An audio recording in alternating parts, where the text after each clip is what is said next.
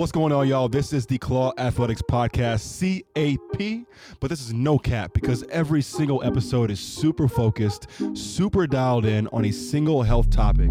And everything in these episodes is based on research and 4 years of coaching actual human clients. And most importantly, every episode is so practical that you can take action on the topic today.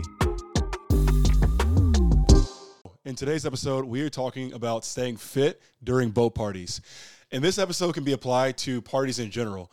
In Austin, Texas, it's very popular during the summertime to have boat parties all summer, but it also applies to going out to bars, to going to house parties, whatever floats your boat, pun intended. So the beginning of this episode, the reason I wanted to record it is this past Saturday, one of my good friends, she had a boat party to celebrate her graduation. And so I went to the party. I had a great time, but the party did not take me off of my fitness goals. And I want to give you guys 4 principles to keep in mind that, again, can be applied to boat parties, to going to clubs, bars, you name it. Number 1, and these will be in chronological order. This is from the time you wake up in the morning up until the boat party itself and then afterwards. So the very first step is to have a light snack beforehand or a light meal beforehand. So if you know that you're going out to a boat party, this is not the day to go to a buffet in the morning. This is not the day to go to a big giant fancy brunch before the boat party.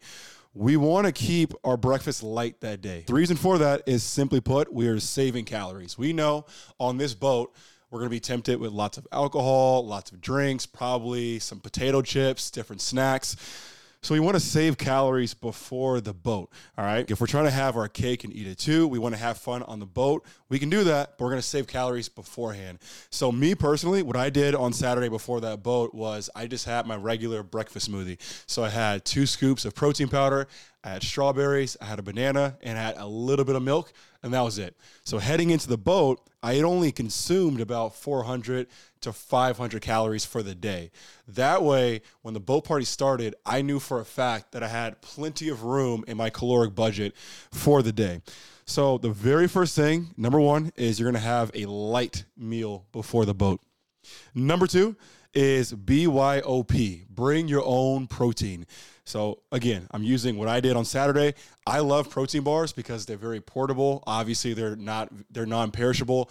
So for me, in my backpack, the same way that my backpack had a few beers in it, it also had some protein bars. So I brought 2 protein bars to the boat. That way, if I got hungry, instead of automatically going to the potato chips or the Doritos, so on and so forth, I had healthier options on hand. I had my protein bars with me. Okay, so number 3, the third thing you're going to do is before you get on the boat or before you go to the club or the bar or the party is you're going to predetermine the amount of drinks you're having during this event. If you wait until the party starts, your friends and the people on that boat are probably going to peer pressure you and say, hey, just have one more, have a shot with me, take a shot with me. You need to go into that boat or that party knowing I'm going to have this many. What worked for me was my number was 3. I said, at most, I'm going to have 3 drinks during this boat party. And to add another layer of accountability, I did 2 things. Number 1, I texted one of my good friends, and I texted that friend and I said, hey, on this boat party, I'm having 3 drinks. And you're my accountability partner for this event. I also told a friend who was on the boat that my limit today is 3 drinks. That way, this person knew that, hey, like Corey is having 3 drinks today. And so if other people were approaching me saying, hey, have a shot, it wasn't just myself saying I don't want that shot, but my friend also had my back and was like, hey, like he doesn't want one, just move on. So number 3, like I said, is to pre-plan how many drinks you're going to have before the event starts. Are you looking to bulk this summer?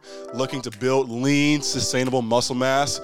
Want to build your butt, build your chest, build your arms, whatever it is. If you're trying to build some lean muscle mass this summer, we have a free guide, a free ebook on Claw Athletics, the website. It is clawathletics.com/ebook. It comes with a full 4-day workout routine. It also comes with demonstration videos for every single workout in the program, and it'll teach you exactly how to set your macronutrient targets, and it's also going to tell you the why behind the workout side of it and the nutrition side of bulking and building lean mass. Again, that is clawathletics.com/ebook. The guide is completely free. Let's go execute. And then number 4 is once you're on the boat or at the club or at the bar, I call it babysitting, meaning you're going to babysit that drink. If you're not from my generation or my hometown, when we say babysitting a drink, what that basically means is you're going to hold that same drink in your hand for a long time. I might have one beer, the same beer in my hand for an hour and a half, and I'm just sipping it slowly. Even if I finish the beer, I'll keep that empty can in my hand because guess what? Nobody around me knows my beer is empty. The reason I do that is because when people see a drink in your hand, they are less likely to offer you a new drink. Conversely, when your hand is empty, when you don't have any drinks in your hand, everybody around you is, oh, let's get you a beer. Let's get you a drink. Let's take a shot. For me, even though some people might laugh about it, they're like, oh, you're babysitting the drink, whatever. It's part of my strategy, and I recommend it. Whether I'm at a bar, at a club, at a house party, at a boat party, I will hold on to the same can of beer for an hour because, once again, if people see a drink in your hand, they are far less likely to offer you a new drink. So those are the 4 main principles. And then I would throw in as a bonus, I really have, these days, I have a no shots rule. If I know I'm trying to keep my alcohol in check, my nutrition in check, so on and so forth, I avoid shots, again, for 2 reasons. 1, the more you start taking shots, I promise your judgment is going to go out of the window. So maybe you followed principle number 3 and you said, I have a limit for how many drinks I'm having today. If you have a few shots, I can almost guarantee that limit is going to disappear. You're going to say, you know what, screw it. I'm having a great time. Forget the limit, right?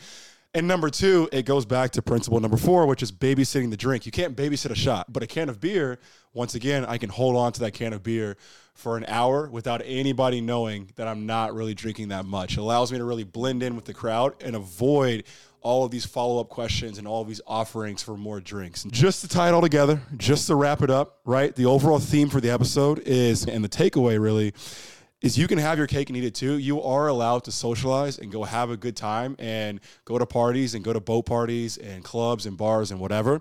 But what I tell every client and every listener is have a plan, have a strategy ahead of time, because we don't want going out and socializing to mean I had 10 drinks and then I went to the food trucks and I just obliterated my entire diet, right? So those 4 principles, just to give you one recap before the episode ends. Number 1, we're going to eat light before the event, right? We're not going to go to a buffet or a big brunch before jumping on the boat party. We're going to eat light, save calories is number 1. Number 2, we're going to bring our own protein, BYOP. Okay, for me, I love bringing protein bars. I have other friends who bring beef jerky in Ziploc bags, but the point is, you're going to bring your own protein. Number 3, before you show up to the party, you need to have already decided how many drinks you're going to have at that event. And bonus points is tell somebody at the party what your limit is. Tell your best friend at the party, I'm only having this many drinks tonight. Help me stay accountable. And then number 4 is take your time drinking the drink. Babysit that drink. For me, I like cans of beer at parties because nobody can see what is inside of my can. I can hold on to the same can of beer for an hour or an hour and a half. And because my hand is full with a drink, nobody is going to be offering me extra drinks. And so those are the 4 principles. I hope you put them to use. Again, it is summertime. Go have a good time. Go have fun. But having fun does not have to mean that we fall way off the cliff and completely obliterate our fitness goals and our nutrition. That is today's episode. Go have fun and go execute. For more health conversations, please consider subscribing to the podcast and follow me on Instagram at Coach Corey Lawson. But remember, it is not enough to just listen, nor is it enough to just scroll. You must take action because nothing works unless you do the work. Go execute. Until next time, peace.